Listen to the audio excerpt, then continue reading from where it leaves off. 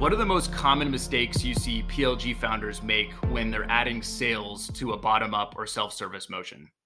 Yeah, good question. I think there's really like one or two major ones that I see that I'll kind of bundle into one here. But I would say, when you make the decision to bring in a top-down motion, you need to fully commit and support this effort.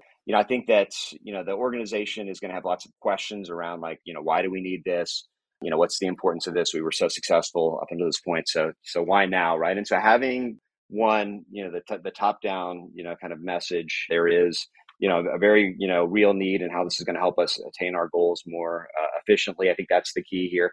Being, I think also helpful and giving, that team an opportunity to spotlight their wins, successes, challenges and things that they're working through too. So I think like go all in on it. I think, that's the key to making it successful. And I've seen, some teams maybe just not go all in or kind of come into it half-heartedly. And I think that causes just confusion, makes it probably tougher for all the teams. And so I think making sure that everybody's aligned and understands that. I think the other thing too is that like a common quote I hear is no one wants to talk to sales. And I think that's a bit of a false narrative there. I think probably no one wants to talk to, the wrong type of sales professional that's overly kind of pushy and salesy. I think if you hire the right teams, if you train them the right way and you make sure that they understand, the voice of the company and the messaging, and you give them clear direction on when to engage, I think that's the right way to do it.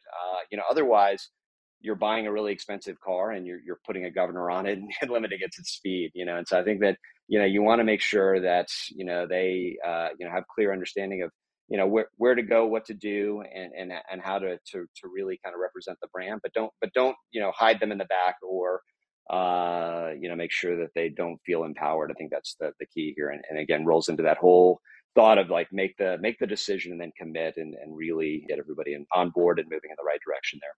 With all of my teams, I would say like the hidden subtext is like be helpful, right? And I think that's what we need to be thinking about. Like, are these touch points helpful? Are they moving this customer through the process to a place that they need to get to? Is it helping them get the value out of it? But I think like that has to be in the back of your mind there. And I think that's how you avoid the like no one wants to talk to sales mantra. I think you hire the right people with the right mindset, you give them the right direction, and you get out of their way, and they have this be helpful mindset kind of in the back of their mind. It's going to lead to a magical thing.